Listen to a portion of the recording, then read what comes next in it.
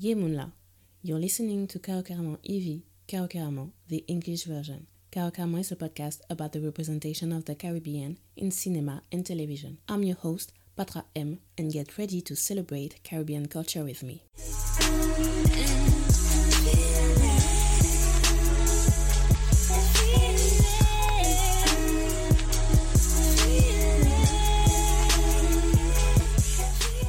And we're back.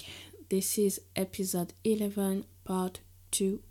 Let's dive right into it. Bazodi is a film set in Trinidad and Tobago. It was released in 2015 and was even distributed in movie theaters in the US in 2016. It was directed by Todd Kessler and written by Claire Ince. Here's the plot. Anita Panchuri, the dutiful Indian daughter of a deep in-debt businessman, is about to marry a wealthy Londoner when a chance encounter with local Trinidadian singer Lee DeLeon set things askew. In search of news, DeLeon agrees to perform at the engagement party for both families, unable to deny their mutual attraction, and with the excitement of carnival approaching. Anita must now choose between the answer to her family's financial prayers and the possibility of real love. Set on the vivid, colorful twin islands of Trinidad and Tobago and pulsing with the sensuous dance rhythms of soca music, Bazodi is a new style Bollywood musical with a distinctly Caribbean island flavor.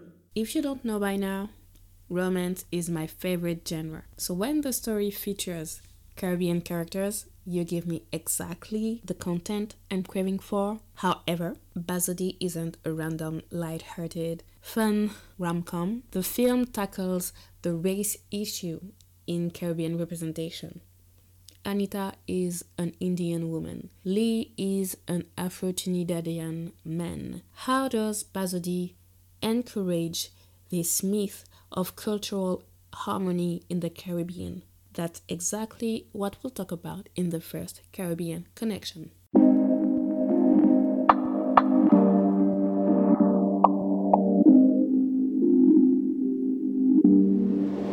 The Caribbean Connection segment is to discuss how a film makes me reflect on my identity as a Black woman, as an Afro-Caribbean woman, as a Guadeloupean woman, and as a French woman. Disclaimer again, I'm from Guadeloupe, a French Caribbean island. Please keep in mind that everything I say is from my perspective. If you're from Trinidad and Tobago, I'd love to hear your thoughts on Bazodi. End of disclaimer. Okay, although I'm no longer living in Guadeloupe, I know the Indo-Guadeloupean community has yet to be fully accepted.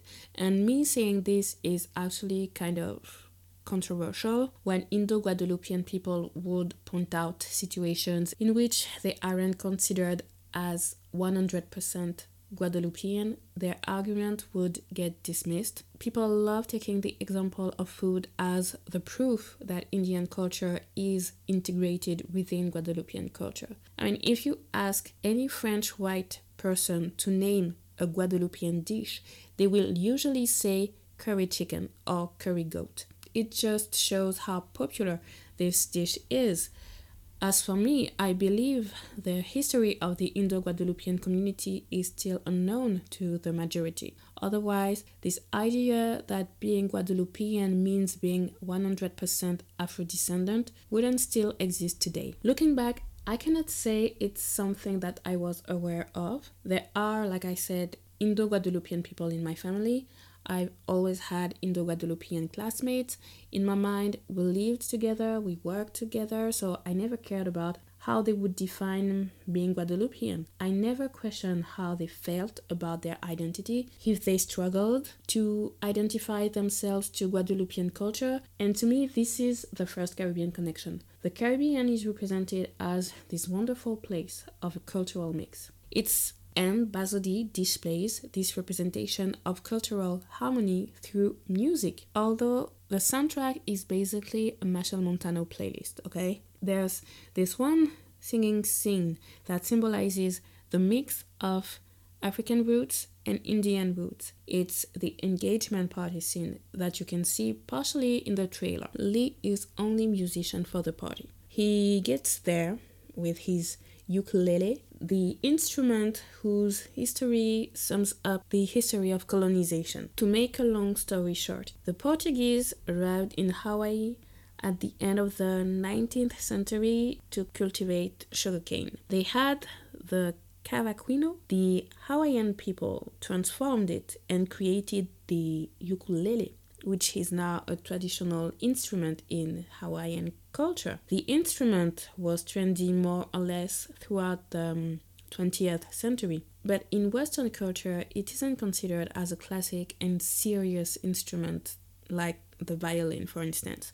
It's not seen as the kind of instrument that would require classical training. In cinema, the ukulele is usually played by white people. I'll put a link to a video with ukulele scenes from various films in the description box. My point is, I have no idea if there was a specific reason for Lee to be a ukulele player and not a guitar player. However, the fact that Lee, a black man, takes this instrument seriously and builds his art around it gives a nice alternative in the representation of this instrument from a Western perspective. But it's also interesting from a Caribbean perspective because Lee could have been a drum player or a steel pan player. He is a ukulele player and proud of it, which shows how versatile we can be. Now, back to the engagement party scene. Lee is standing alone in front of an audience that was expecting a traditional Indian orchestra. And what music does Lee play? Soca. And I think it's chutney soca. It's a variation of soca where Trinidadian English is mixed with traditional Hindi. As soon as Lee starts singing the first words, the father-in-law is overwhelmed with emotion and starts dancing. I'm not enough of a soca expert to give you a text analysis, but we can discuss the symbolism of this song at this point in this film. In episode 3, I had already talked about soca with the film No Soca No Life. Back then, my focus was more on the fact that this music genre needed gatekeepers, so the American music industry didn't steal soca like they tried to steal dancehall, and like the French music industry is trying to steal zouk from Guadeloupe and Martinique. #StreamCaribbean. However, in episode 3, I didn't talk about why and how soca illustrates the history of the communities in Trinidad and Tobago. Soca, short for the soul calypso, is an evolution of calypso in the 70s. Lord Shorty, who is considered as the father of soca, explained in several interviews at the time that calypso was a dying musical genre and that he wanted to breathe new life into it. Hence, the idea of incorporating soul music and elements of traditional Indian music, especially the rhythms. The first attempt to be noticed is Indrani in 1972, but it's his track Endless Vibrations, released in 1974, that is really seen as the first popular soca song. I chose this song in the Caribbean soundtrack segment in episode 3. The lyrics explain this need for unity, this need to party, to forget the worries of everyday life, which is quite reminiscent of the Zouk spirit symbolized by Kassav's biggest hit, Zouk la c'est seul médicament nous ni. Zouk is the soul. Zouk is the only medicine we have, and it was released about a decade later. As I said in my first special edition in French back in June 2019, Zouk was born from the experiments Kassav did in a specific political and economic context. At that time, it was their solution to affirm their cultural identity and to get self-validation. This need to define who we are is usually what leads to the creation of our Caribbean music genres. Soca was born in a specific context, and this is the part where I ask you to correct me if I'm wrong. There were debates about the future of Trinidad and Tobago at that time, like in the 70s. The country had been independent for about 10 years. The Indian community had been there long enough to have an elite that wanted to play a role in the political leadership. So you had the Afro-Trinidadian community and you had the Indo-Trinidadian community, and their interests were sometimes divergent. The country needed unity, and music, soca in particular, became both a vessel for this unity but also a place where norms were questioned and even challenged. That's why soca shouldn't only be seen as carnival music. It's not just music to have fun. Carnival isn't just about partying in the street. I talk about the importance of knowing the meaning behind Caribbean Carnival.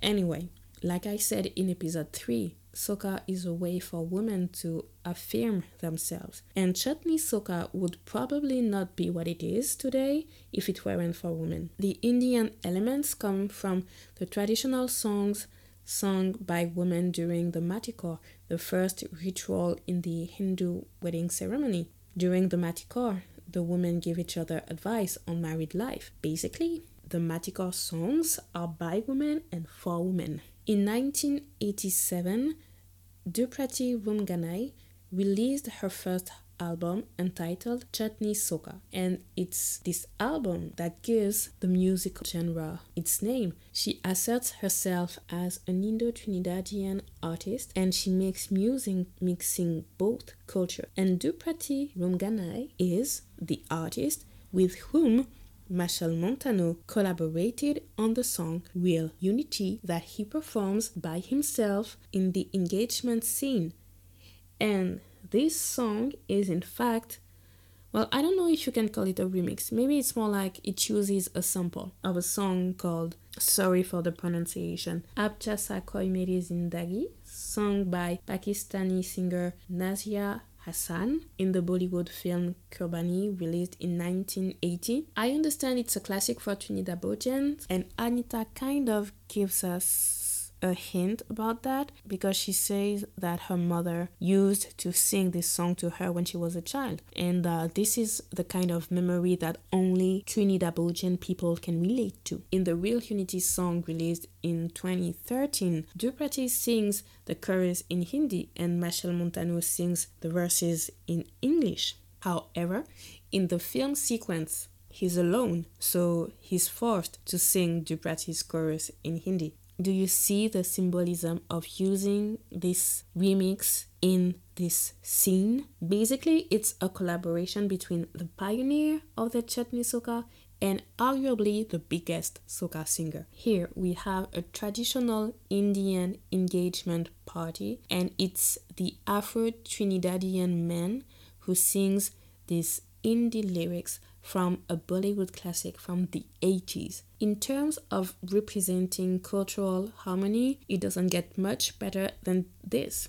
From my perspective, this is something very specific to Trinidad and Tobago. I was talking with a friend from Guadeloupe. He's a musician, so I asked him if there was a music genre from Guadeloupe that would mix African elements and Indian elements. He told me no, and his explanation was that the Indo-Guadeloupean community was too small, and there's also the fact that Zouk had such an impact that every community embraced it. And it's true that a lot of Guadeloupean singers with Indian origins are Zouk singers.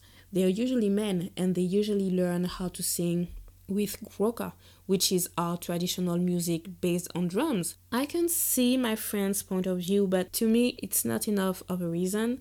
Zouk has at least 10 subgenres, so why couldn't it be a subgenre mixing Zouk and Indian sounds? Our Caribbean music genres were born to fulfill the need to define ourselves, to affirm ourselves, and to celebrate ourselves.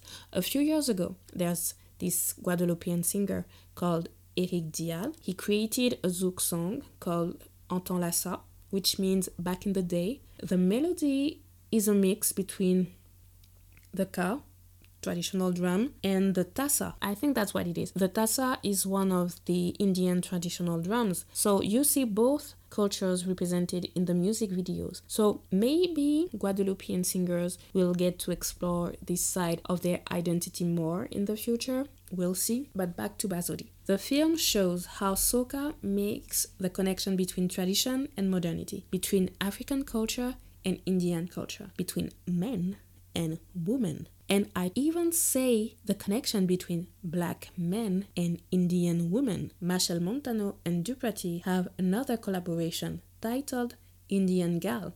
But when you say Indian gal, do you mean just Indian gal or Indo-Trinidadian gal? And this is what we'll talk about in the next Caribbean Connection, the contemporary representation of love between two Caribbean characters. Thank you for listening. Make sure to subscribe to my newsletter. For more Caribbean films, books, and music reviews, check out my website, carocaramon.com. You can follow me on Twitter, Instagram, and Facebook at carocaramon. If you want the podcast to get more visibility, you can give me 5 stars on Apple Podcast. Let me know if you enjoyed this episode. See you à Dans d'autres soleils. Tiens, belle.